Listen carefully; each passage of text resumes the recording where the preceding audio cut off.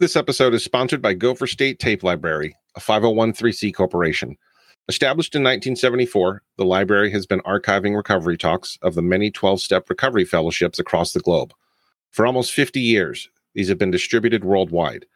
The library is the only all-volunteer organization doing this work in existence. There are no paid employees. Thousands of downloads, MP3s, and CDs can be obtained at www.gstl.ecwid.com.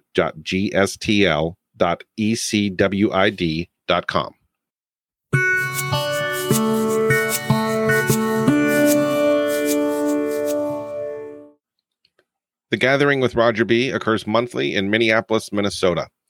Attendees are 12-steppers, those who have been affected by another's addiction, and some who are simply interested in improving their personal level of life satisfaction using a variety of spiritually based tools. It is also used as a tool for study groups nationwide.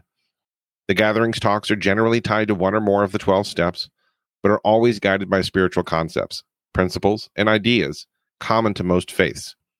Topics are drawn from a variety of sources: the 12 steps, many of the well-known wisdom texts, science, and other teachers that speak to a spiritual solution to life solutions.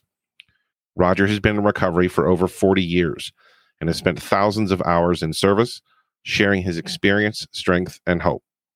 He has curated curriculum for treatment centers and leads workshops and retreats throughout the United States, Canada, and Europe.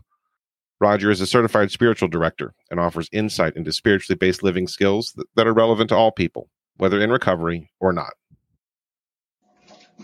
When you read stories, the ones that come to mind are stories about Christ, when Christ was healing people, and they're incredible, miraculous changes. And the only thing that was required, apparently, by the recipients was faith. And when I got here, I didn't have much of that. I had faith, but I had it in all the wrong things. I had it in me.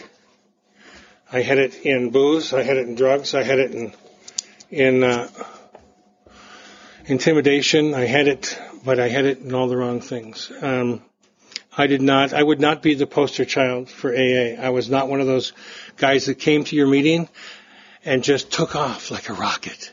And no one was amazed at the progress he made. I was the guy that was sitting around the meetings and everyone was saying, "Do you see that guy over there? If you don't do this, you're going to be like him." It's the truth. And that's exactly what I was. You know, I had a one-step program because I came here with a really high opinion of my intellect. And I was much too smart to have need for the other 11 steps because they all dealt with God, all dealt with a higher power, all dealt with things that I had made up my mind about when I was 12 years old. I had no need for it. And so anyway, I drank like most of us drink for effect. And the effect was transformative. If you read the promises in the big book, that's exactly what booze did for me. It is exactly a couple drinks. I intuitively knew how to handle situations that used to baffle me. A couple more drinks, I would understand how my experience could benefit you to great degree and depth. A couple more drinks, I just had an ease and comfort that was beyond description. And that's why I drank, because it fixed me. It fixed me. And when it stopped fixing me, it's so subtle. For me, it was subtle. It wasn't like one day I was drinking and it was wonderful, and the next day I was drinking and it was horrible. It was a very slow, gradual thing. If the guy would have said, here's your first drink of grain alcohol, now I want you to know there'll be a little price for that. I know you're only 16, but this will cost you your future. It'll cost you your career. It'll cost you the family you don't know you're going to have. It'll cost you a marriage. It'll cost you a house. It'll cost you everything you have materially. And then, by the way, we're going to start dissolving your interior. We're going to take your self-respect, your self-esteem, your integrity, all of that. I would have said, absolutely not. That's not a good deal. But that's not what it did. It said, come here, baby. Come here. Come over here with me. And it just seduced me. It was beautiful. And by the time, our book talks about this, the big book, Alcoholics Anonymous, talks about it. It said, by the time it became known to me that it was a problem, I was beyond being able to do anything about it. No breaks. It had occurred to me that things were getting a little out of hand. And occasionally I would stop drinking. And the problem is we never stay stopped, do we? I was a binge drinker, and I would drink for days. I would drink for as long as I could until I couldn't drink anymore. Either ran out of money, jail, unconscious, whatever. And then you come off one of those runs and you go, oh, man, you're in bad shape. Bad shape, physically, bad shape. I mean the kind of thing where your hair hurts, you know, just bad shape. And you hear yourself say, man, I'm done. I'm just not going to drink all week. I'm not going to drink all week. I'm just taking the week off. I was young. And after 2 or 3 days and a few hot meals and some showers, I started feeling good again. And what is the thought that comes? I think I overreacted. I think all week is a little much.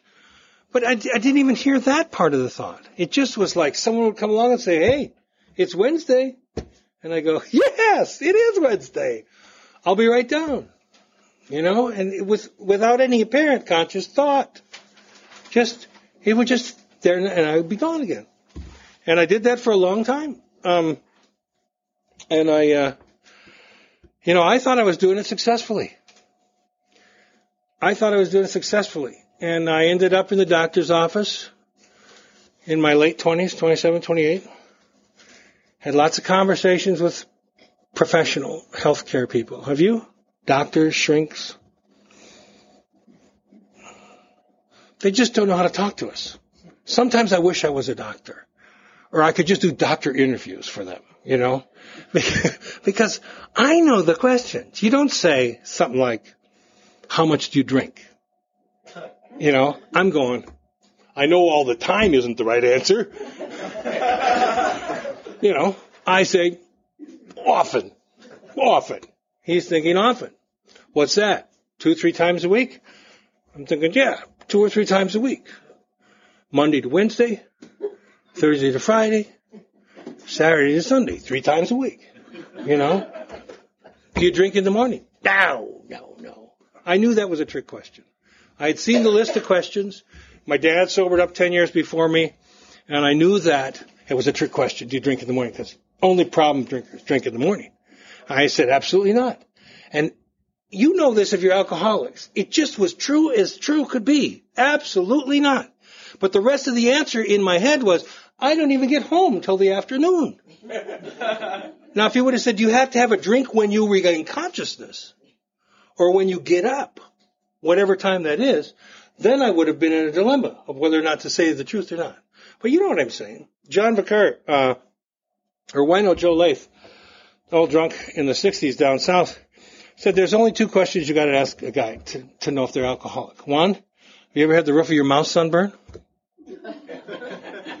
And 2, have you ever been run over by your own car while you were driving it? And I could say yes to both those things. So anyway, I had the interview with the doctor who didn't understand me. And I really wasn't looking for understanding.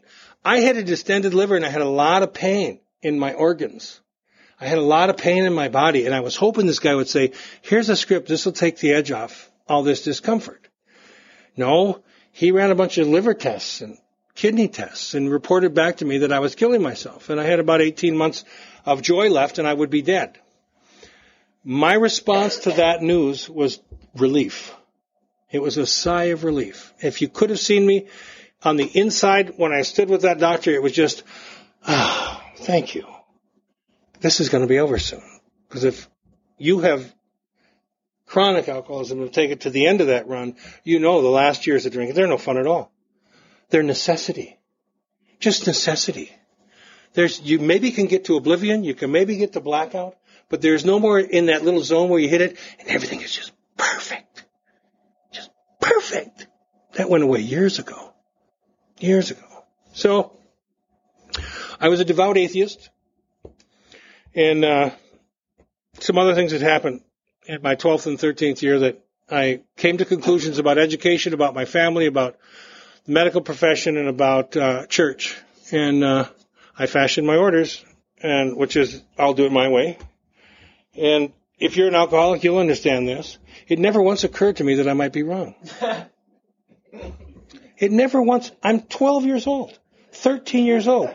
It never once occurred to me that perhaps The school system knows more about educating the mind than you. Perhaps your little shrink Murray knows more about the human inner workings of the mind than you do. Perhaps the padre at church knows a little bit more about religious education than you do. Perhaps your parents know something more about raising the kids than you do. It just never occurred to me. Never occurred to me. So I went back to drinking. And I just was waiting not to wake up.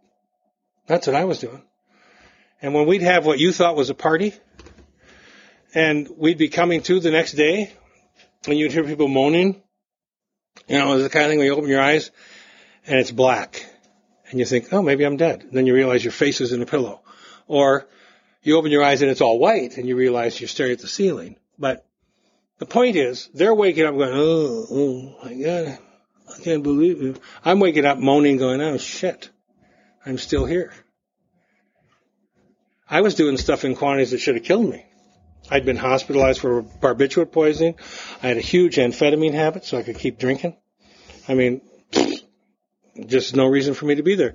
And Dr. Bob used to talk about this in the old days about being surrendered by the bottle. I intimated that my dad sobered up 10 years before I did. And I knew AA worked because I saw it work in his life. I saw him change. And it was irrefutable. Our book talks about, the book Alcoholics Anonymous talks about when you run into someone who's carrying this message, the message has to have depth and weight. When you sit across the room or the chair or the table from someone and they describe your guts to you and you identify, it's over. You can run, you can say no, but you'll never, ever, ever escape that moment of identification. As soon as I identify, it goes from I can't do this to I won't do this. And I was always telling myself, can't, don't believe in God, can't. It was won't. Ideas. Won't. When it became won't, then it was, well, why would you choose to die? So, it's a long, convoluted story. I detoxed at home in a flop house, So living in a flop house down on Lake Street with two other guys, one who was dead from drinking, one who was still drinking.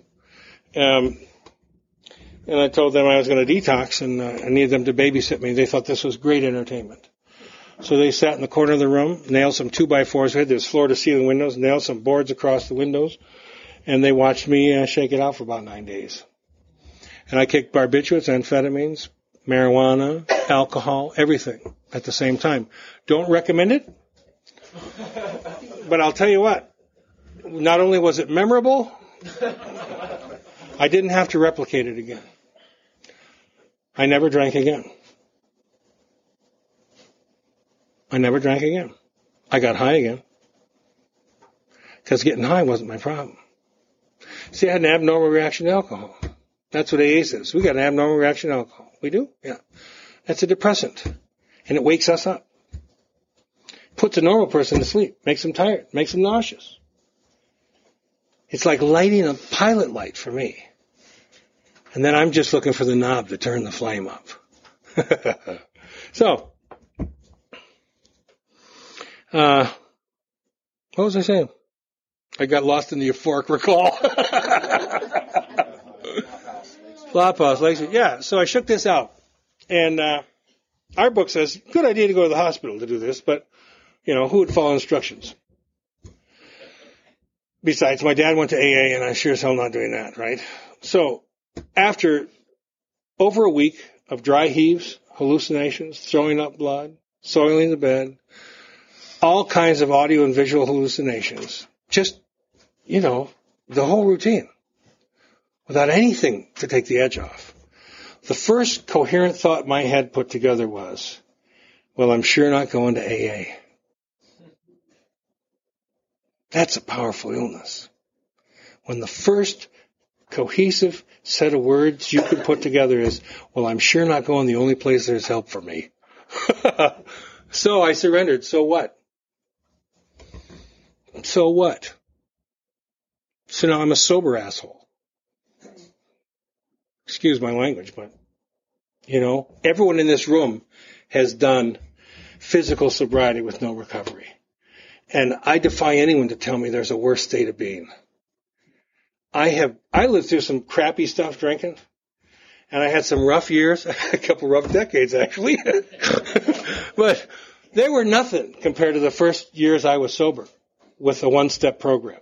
They were nothing compared to that. Living fully sober and becoming more and more conscious of the past that I had created and having no anesthetic for it and no options. No options. One of the first promises in this book is in the foreword of the first edition. It says, they recovered from the seemingly hopeless state of mind and body. There's an idea. Doesn't say they recovered from alcoholism. They said, you can recover like we did from the mental and the physical aspects of the illness. That's a promise. That says you won't be crazy forever. You might be crazy for a while, but you won't be crazy forever. Well, I didn't read that part. Did you? Hell. I didn't read any of this stuff. How it works, please. No, I didn't read any of that stuff. Because AA was like religion. It was for weak people. And I was still doing the I'll do this my way thing. And my way was, I'm powerless over alcohol and my life's unmanageable. And absolutely no argument. There's an idea. Powerless over alcohol. My life's unmanageable. It never occurred to me that I was powerless. Did it to you? It never occurred to me I was powerless over alcohol. I knew I had a drinking problem. It was obvious. I had kidney and liver damage. I had warrants in half dozen states. I had drug dealers looking for me. I had restraining orders. I had divorces. And all that stuff had to do with me, and all of it had to do with drinking. Bad checks, IRS, federal, state, 5 years. I had problems. But I had no idea that I was powerless. I thought I was a drunk. Well, if that was true, think about this. If that's true, then why is it that when we stop drinking, everything doesn't get better? Who's in their first year? Okay, you're not going to like this. For me, when I got sober, it all got worse. I'm not saying it has to be for you, but it gets worse. Why? Because it's not about physical sobriety is important. It's really important, the cessation of the poisoning in my body. Absolutely. But you can stop drinking. You can come here for a month. You can hit a cop in the chops. You can do a lot of things to stop drinking. The problem is you can't stay stopped. I can't stay stopped. Even when there is an overwhelming desire, need, and want to stay stopped, I can't. So it should become apparent. This is not a drinking problem. If it's not a drinking, I sure got in a lot of trouble from drinking. Yes, you did. Drinking is a symptom of the problem. And you go to the chapter of the agnostic, and it's talking to us about if a mere code of ethics, better philosophy of living were sufficient, we would have recovered. If drinking was the problem, we would all stop drinking. We'd get our bearings. Thank you very much. 30 days, that ought to do it. 2 weeks, I'm fine, thank you. And we just go back and resume useful, productive lives. The 5-year plan would illuminate, it would just, the portfolio would expand. Shit. More degrees, more money, more hims, more hers. Maybe less hims, hers, I don't know. But you get the point. I'm dying from my thinking. The chapter of the agnostic that I'm referring to, the next thing is it says the object of the book is for the reader to find the power. And the power will solve my problem. It's singular. The power will solve my problem. That's saying I only got one problem. In my mind, I've got thousands of problems. And they're all related to this drinking thing. This is saying you only got one problem. And the power will solve the problem. What is the problem? I don't have an effective power in my life. The problem then becomes any thought, any idea a conglomerate of ideas, perhaps called a belief. Any assemblage of these word images is the problem that separates me from my Creator. That's the problem. You don't think so? Watch. We got 4 ounces of ethyl alcohol here. Bonded bourbon whiskey. Okay, now that's a problem, but only if I put it in my system. It's not a problem sitting there. But now, I'm 15 days sober, I'm 30 days sober, I'm 6 months sober. I've been thinking. I've been thinking about all the reasons I don't need to do what the rest of you say you're doing. And I have some doubt about that. My friend Dennis said an interesting thing. When he got here, he read the book and he was very excited by what he saw in the book. But he got very confused because he wasn't seeing it in the meetings. Wasn't seeing it in the fellowship. There's 2 fellowships here. There's the fellowship of Alcoholics Anonymous, the requirement which to join is a desire to stop drinking. Thank you very much. You can come drunk. You can come sober. All you got to do is bring a desire to stop drinking. Okay? There is another fellowship within that fellowship called the Fellowship of the Spirit, which is predicated on a life based in the steps. That's a whole different thing. There's a lot more requirements to get into that bugger than it is to walk in the door to a bloody meeting. Okay? Anyway, I got off track. Now I forgot what I was saying. Damn it. This happens. What? Senior moment. No, senior week. Senior moment. What? Oh, problem. Okay. So we got the 4 ounces of booze here. That's only a problem if I take it in my system. Right? Then the phenomenon of craving kicks in. Maybe not the first time, second time, third time. The phenomenon of craving kicks in and I'm off drinking. Right? So that booze is a problem only when it's in my system. So if you've been separated from alcohol for more than 3 weeks, everything that you're feeling as a craving is an obsession. You can't have a physical craving once you've been detoxed. Yeah, I know it feels like it. I know it shakes like it. I know it sweats like it. I know it feels like it in your guts and your neck. I know it feels like it, but it's an obsession. You know what an obsession is? It's just a thought. Just an idea that gets so big you can't think of anything else. Hold your hand out here. Hold your hand out here. Promise, try it. Just do it. When you hold your hand out here, you can see your hand, and you can see all kinds of other parts of the room, right? As you pull the hand in closer, this is the thought getting more and more obsessive. You see less and less of the world. Pretty soon, all you can see is the thought. That's an obsession. An obsession is based in thought. My problem is thinking. You don't think so? Let's talk. How many people have relapsed? Liars, come on. Jeez. Okay, for those of you who have relapsed, let's talk about why we relapse. Why do we start again? Just yell it out. Anything. Hell with it. Because I'm an alcoholic. I'm an alcoholic. What? Boredom. Boredom. Good one. Anyone drink for courage? What? Yeah, I thought I had a hold of it. Yeah, I got it under control. Because I don't have anything to replace that feeling that I got. No good replacement for the buzz. And I've been buzzless for so long that I'm getting thirsty. Damn. What else? Anyone ever drink out of fear? Yeah. Oh, man, fear. Loneliness. Oh, if I only had a woman. A puppy. A puppy. Yeah. But that, let's see, which is harder to house train, the puppy or the guy? Yeah. If I only had fill in the blank.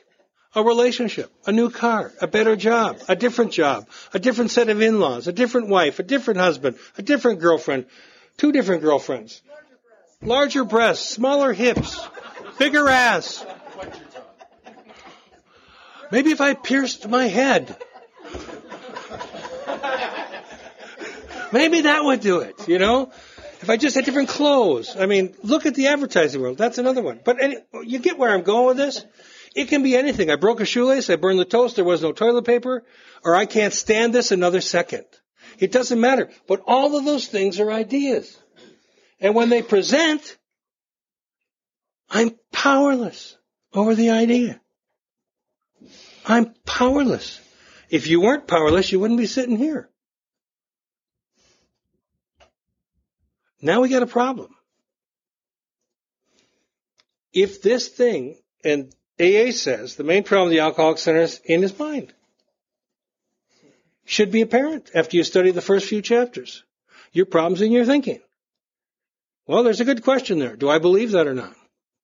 Do I believe it's in my thinking? It's one thing to say yes, but it's another thing to act yes. The bottom of this section of the book, what is it? And there's a solution. Here's some ideas. Oh,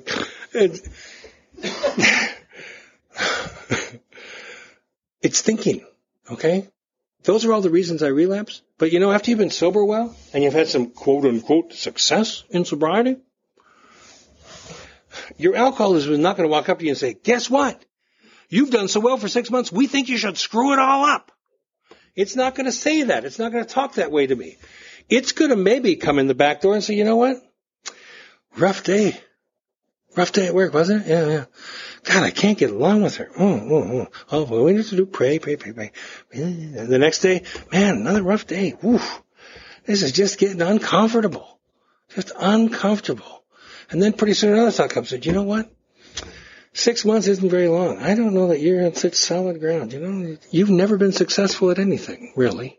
What makes you think you're going to stay sober? They're talking the rest of your life. Yeah. It just takes my breath away. God, I was 10 years sober before I believed I was going to stay sober at all. I mean, it was just, and it was only by the sheer fact of it. I couldn't deny it. Hadn't had a drink. I haven't had a drink in 29 years. I haven't had any mind-altering stuff in 28 years because, you see, I had some ideas about other substances. I never had a problem with pot. I never had a problem with cocaine. Except sexual dysfunction. I never had a problem with barbiturates, really. Really didn't. And what happened for me was quite a gift for an atheist. I started having abnormal reactions to those substances.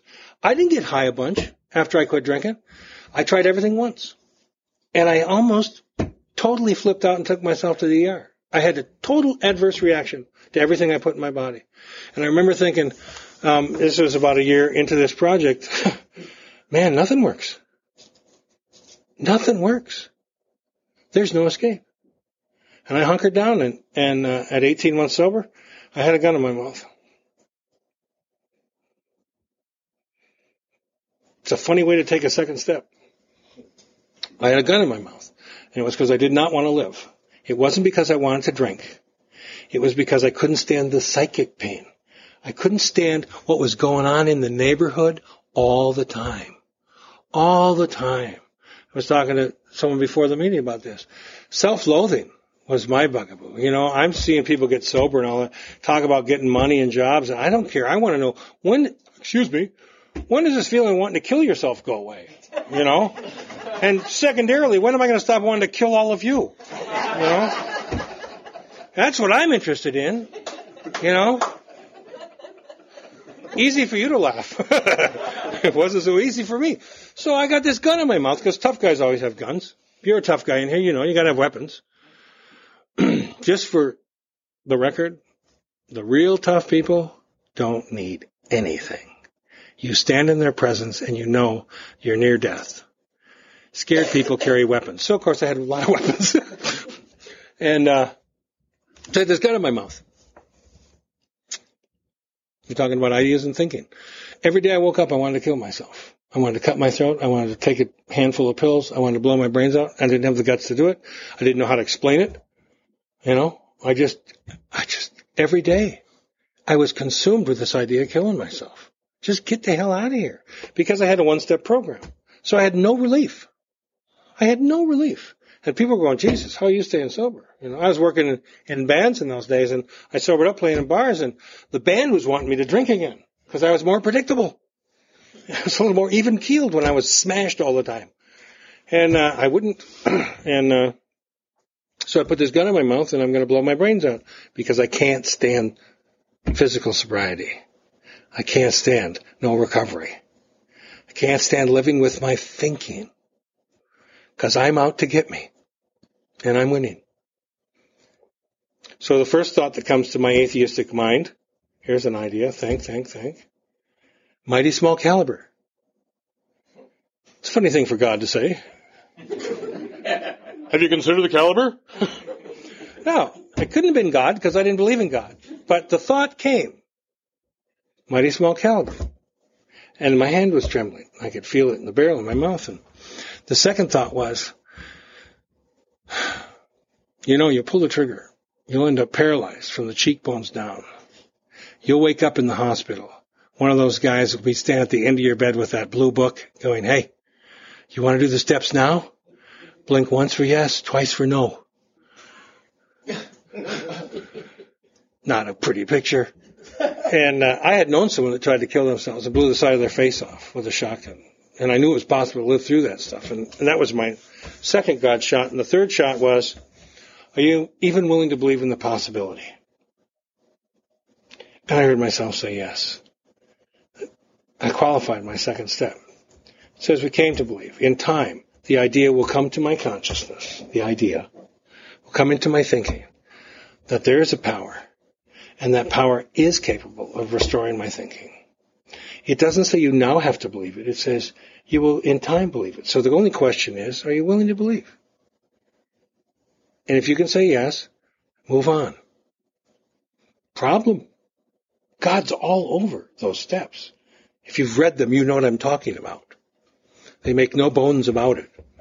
And, problem. So we get this problem with thinking. It's not that we can't think. It's that we overthink. It's that we think too much. It's that we think about the wrong stuff. It's we can't control our thinking. There are some people in the scientific community that say we have about 60,000 thoughts a day. Really?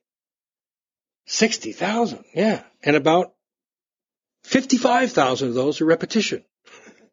Oh, we call that resentment. Yeah, really. Well, how many thoughts are you aware of? Not 5,000. I got to pee. I'm hungry.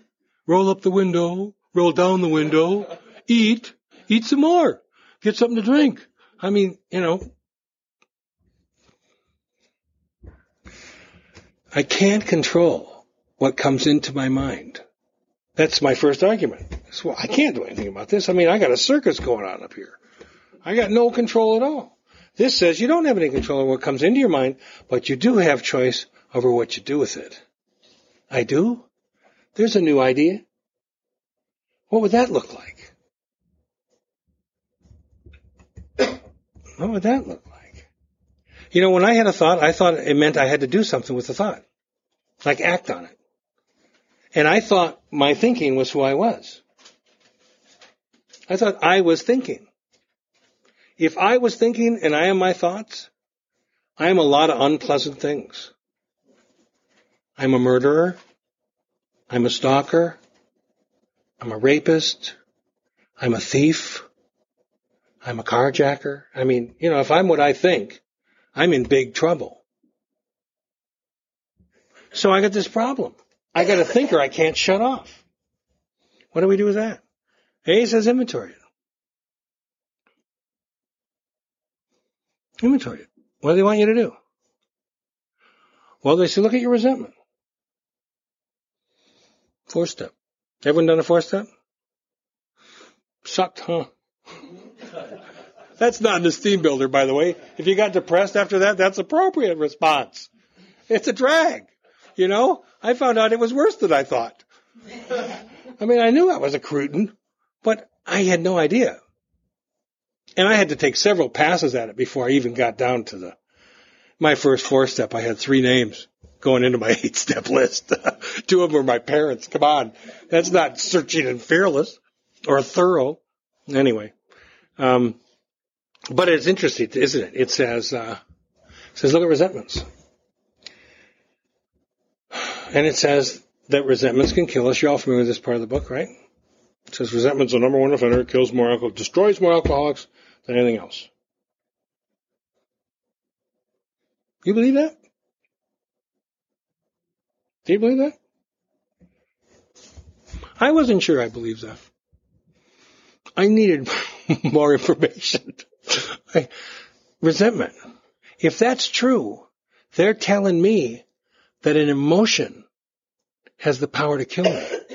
They're not talking metaphorically when they say destroy. They mean dead, gone, destroyed. Zero end.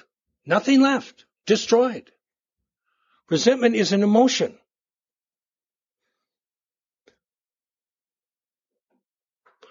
A resentment is an event, real or imagined for us, real or imagined, that happened sometime in the past. Half second ago, 15 years ago, 50 years ago, sometime in the past, that appeared to hurt or threaten us. And we've just been reliving it. And reliving it. And reliving it. So it says, look at your emotion. Look at your resentful. What you're resentful at. And it says, look at some areas. What are you resentful at? Easy. This is not hard. Here are the things I'm pissed off at. What's the cause? Oh, let me tell you what they did to me. Oh, right? That's not hard. Then it asks you to look at how you were affected by it. And it gives you areas to look in. Self-esteem, security, ambitions, personal or sex relations. Okay? Gives you some areas to go looking in.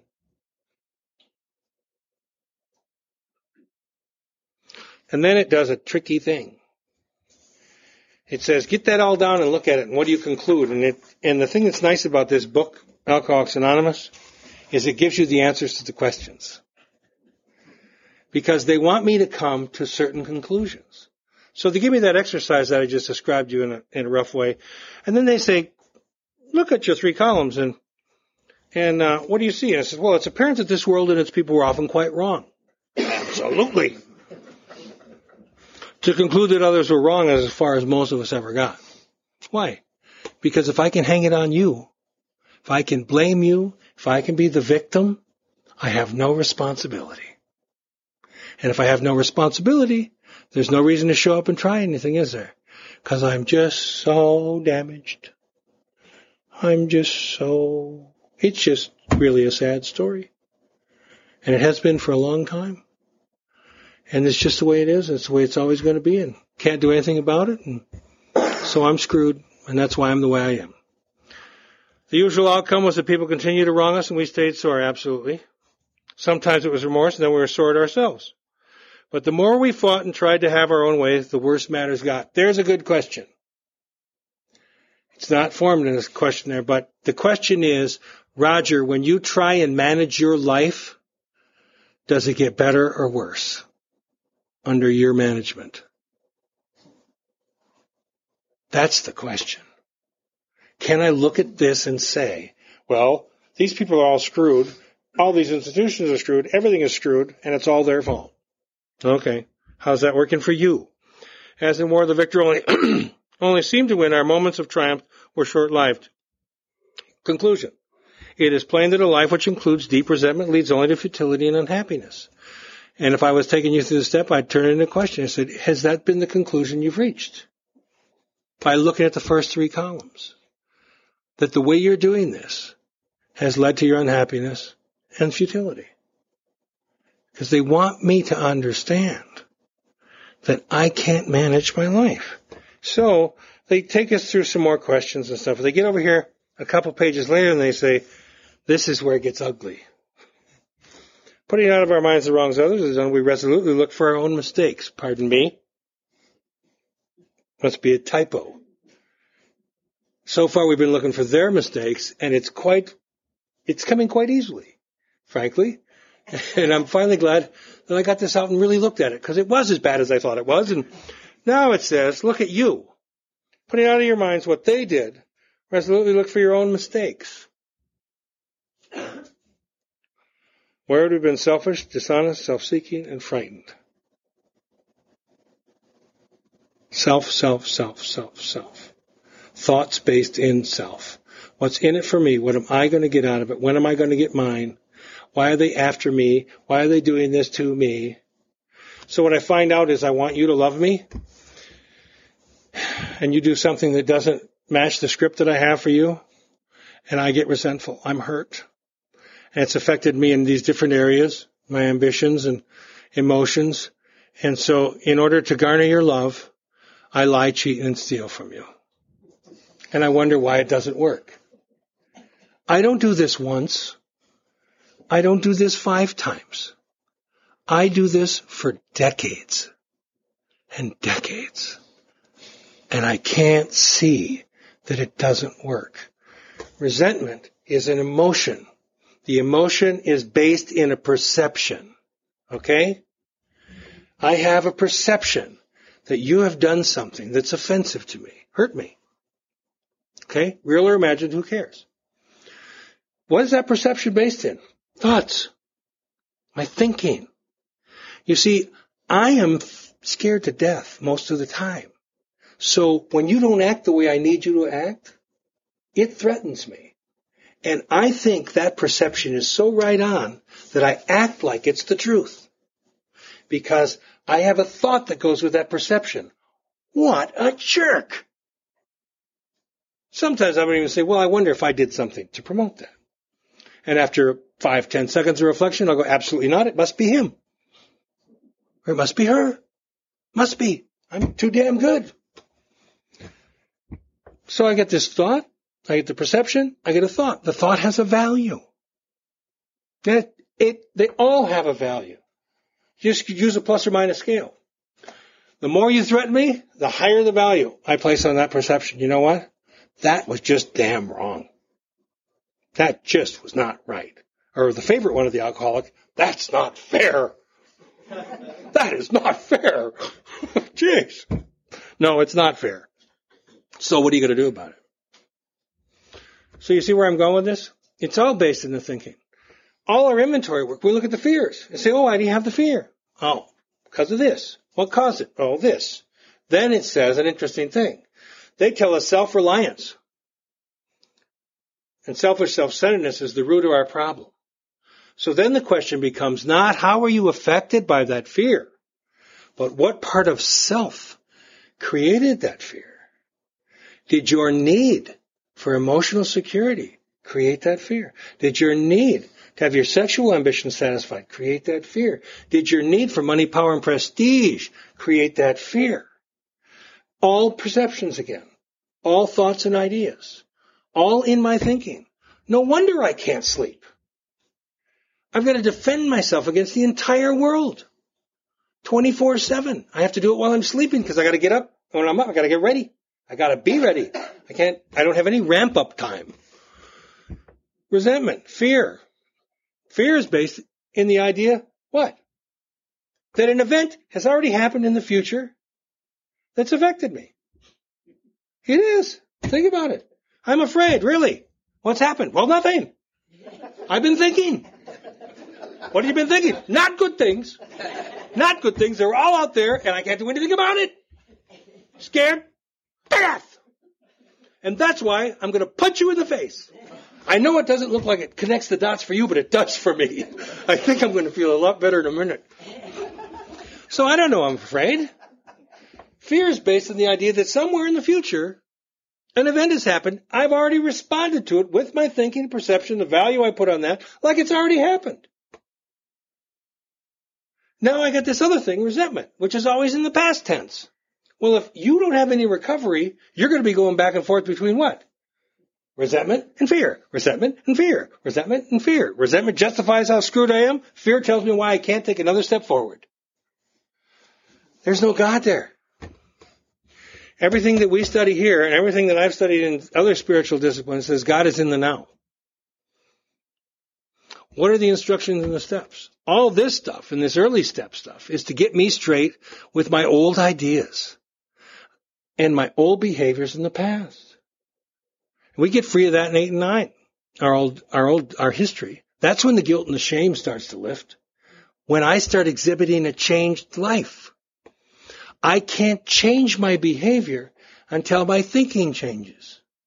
Now, some of you have been around the fellowship a long time. You've heard the axiom. You can act your way into right thinking, but you can't think your way into right acting. That's true in the beginning. It's absolutely true. I don't need to explain to you, nor can you hear, why you need to show up and make the coffee and do this thing with me and go to the jail and do this other crap with me. Just, what is our phrase? Get in the car. Get in the car. Get in the car. Sometimes we dress it up nicer. If you want what I got, go where I go and do what I do. But get in the damn car. Better yet, drive your own damn car. Follow me. Jeez. But just come on. Because you're not going to understand why. You're not going to believe it. So we act. Take the right actions. Show up at the meeting. You want a drink? Call me first. There's an action. Call me before you drink. Why? Because if you call me before you drink, you probably won't drink. You call me drunk. Why didn't you call me before? Because if I would have called you, I wouldn't have drank. And I wanted to drink. Oh, I see. Well, then call me when you're sober. Okay. You can act your way into right thinking to a point. But this whole thing, this discipline we call the steps, in part is to teach me how to think. To teach me that I can think. To teach me eventually that I may be even to trust what I think once in a while. What a concept. I have been the biggest con on me of anyone. I can con you on Monday, you on Thursday, you on Wednesday, you once a month, you twice a year, but I'm conning me every day. And really well. So we got a program that teaches us to become God-reliant, or higher power reliant, or whatever synonym you want to use for God. I don't care. It's irrelevant. But reliant on something other than you. And we do that through these steps. But if you look at the chapter on sponsorship, chapter 7, working with others, it clearly states, my job as your sponsor is to help you become God-reliant. Not Roger reliant, not meeting reliant, not workshop reliant, not even step reliant, not big book reliant, not sponsor reliant. All those things are in place to support me in finding that one thing, the power. And the power solves my problem, which is any idea that separates me from God. Or any idea that separates me from one of these ideas in recovery. Like prayer. Like inventory. Like the idea that I should be allowed one or two resentments. After all, I've made such progress. There are a few sweet ones here. You know, there is a payoff. There is a payoff in your suffering. There is a payoff in being a victim. It's all embedded in your ideas and your thinking and your beliefs. So we get taught how to think. What does the Serenity Prayer say? Give me discernment. Let me know the difference. Give me the wisdom to know. Wisdom is applied experience, not applied theory. And a lot of people that know all the words, that can quote you big book page numbers and paragraphs and recite it for you and can't do it for squat. We're interested in the action, because that's what's going to change us. Act your way into right thinking, yes, and to a point. And then you have to start thinking your way, because we know this. Every action is preceded by a thought. You can't act without thinking. You might not hear all the thoughts. But there's a thought with every action. I used to have what I called, I used to be known as having kind of a short fuse. Hard to believe, I know. But, you know, you would do something, it would scare me. It would immediately translate into resentment, and then would immediately morph into anger and come out back at you about 10 times the volume that you gave it to me. And that would happen in an instant. In an instant. And you would say, you got to do something about that. I can't do something about that. That's just the way I am. That's just the way I am. You press B3, I sing B3. You know, oh, no. No, not true. Where does it say that? It says that in the 11th step. It says when you're angry, when you're scared, when you have doubt, pause. Ask for an intuitive thought or direction. It doesn't say when to start again. The implication is wait for the direction. If you don't get the direction, don't do anything. Don't do anything. Really. So, there's other people that have different ways of talking about this. There's a tiny gap there between the stimulus and my response. It's an invisible gap to me. But A says you put the gap there by inviting God in. Pause. That creates a space. Now what are you going to fill that space with? Going to fill it with God, going to fill it with prayer, going to fill it with meditation, going to ask for an intuitive thought of direction, which reminds me of the first 3 steps right away. And the 4th step, because I've inventoried something. I know I'm diseased. I'm uncomfortable. What am I uncomfortable from? What I'm thinking. It's not what you're doing. It's what I'm thinking about what you're doing. It's not what I'm doing. It's what I think about what I'm doing. I'm not punished for what I think. I'm punished by what I think. It takes God out of the punishing business completely. Not a concept that worked for me. When I heard that, I went, yeah, that's the deal. So then the challenge becomes, how do I think better? How do I think better? A's got a bunch of little exercises for that. Well, continue to watch for selfishness, dishonesty, resentment, fear. When these crop up, here's some things for you to do. Talk to another human being. Build in some accountability. Let someone know what's going on. Hopefully someone that knows more about what's happening than you do. Not one of your buddies on the raft, but maybe someone a little further along the river. Then it says, making amends if necessary. Well, I'll know that by having the discussion, whether I need to do that. Then it says, what does it say? It says, well, you inventoried it. You picked up, I'm about to lie. Okay? So you got the inventory process. You talk to someone immediately. You make any amends if necessary. And the 4th instruction is resolutely turn your thinking to someone you can help. Not even another alcoholic. Just the problem is all you're doing, Roger, is thinking about you. Start thinking about him, her. Do something to take your mind off that idea. Your mind can only grab one idea at a time. So I got this idea, and it's saying, go over here to this Peter idea. Okay, I get over here on this idea. And pretty soon, if I do that, and I keep bringing my attention outside of me, whatever was going on melts away. Sometimes I can't even remember what I was so pissed about. That's the formula, if you want a formula. And all of it has to do with inviting God into that space. And you practice. You practice. That's all you do. You just practice. I read an interesting quote about failure the other day. It said, the failure is not falling down. It's not getting up.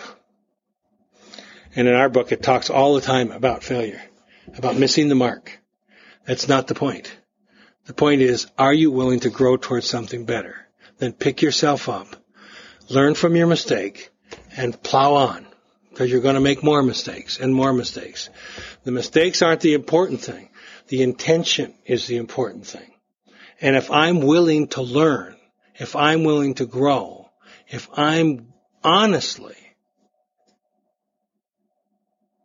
remorseful for what I've done, I will change that behavior and I will grow and learn from that experience. If not, it says eventually you're going to drink. You just will. Because it's objectionable to me the way I behave. And if I offend me long enough, I will reach for my solution, which is booze. And if I find a new solution which works better than getting drunk, which seems to be this God idea, I'll learn to reach for that. Practice, practice, practice. So what am I thinking? You know, we get these moods. We get the thought, random thoughts. There's a whole lot of thoughts that are appearing that don't seem to have much significance at all. Fold your arms, unfold your arms, armpit sweating, whatever. Doesn't matter. But every once in a while one comes through that we're really like, what's he looking at me like that for? And we'll grab one of those thoughts and we put a value on it. I don't like that. How much don't you like that? About 6. 6 on a 10. Now that I've thought about it a couple more minutes, now it's about 8. That's about how much I don't like it. And then it creates a mood. That mood is my consciousness. It's my state of being. And that mood will attract more of the same. Proof's in the pudding. I know none of you have ever woken up with a resentment. But when you have a resentment, it starts out about topic A. If you don't address that resentment within a number of hours or a couple of days, that resentment will have permeated every perception you have about your life. Because what has become unacceptable here in this one situation now gets projected out over everything, and nobody is doing it right Everything is unacceptable, and I can't stand it here. Now, we don't have the ability to control what pops into our head, but we do have the ability to choose the approach we take with it.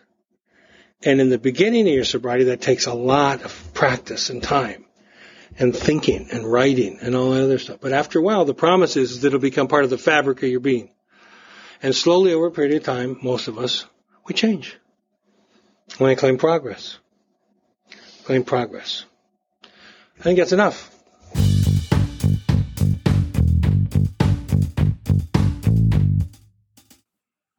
New episodes of The Gathering are published twice a month and can be found on Spotify and other major podcast apps. You can follow The Gathering on Spotify and others to receive monthly notifications of new episodes.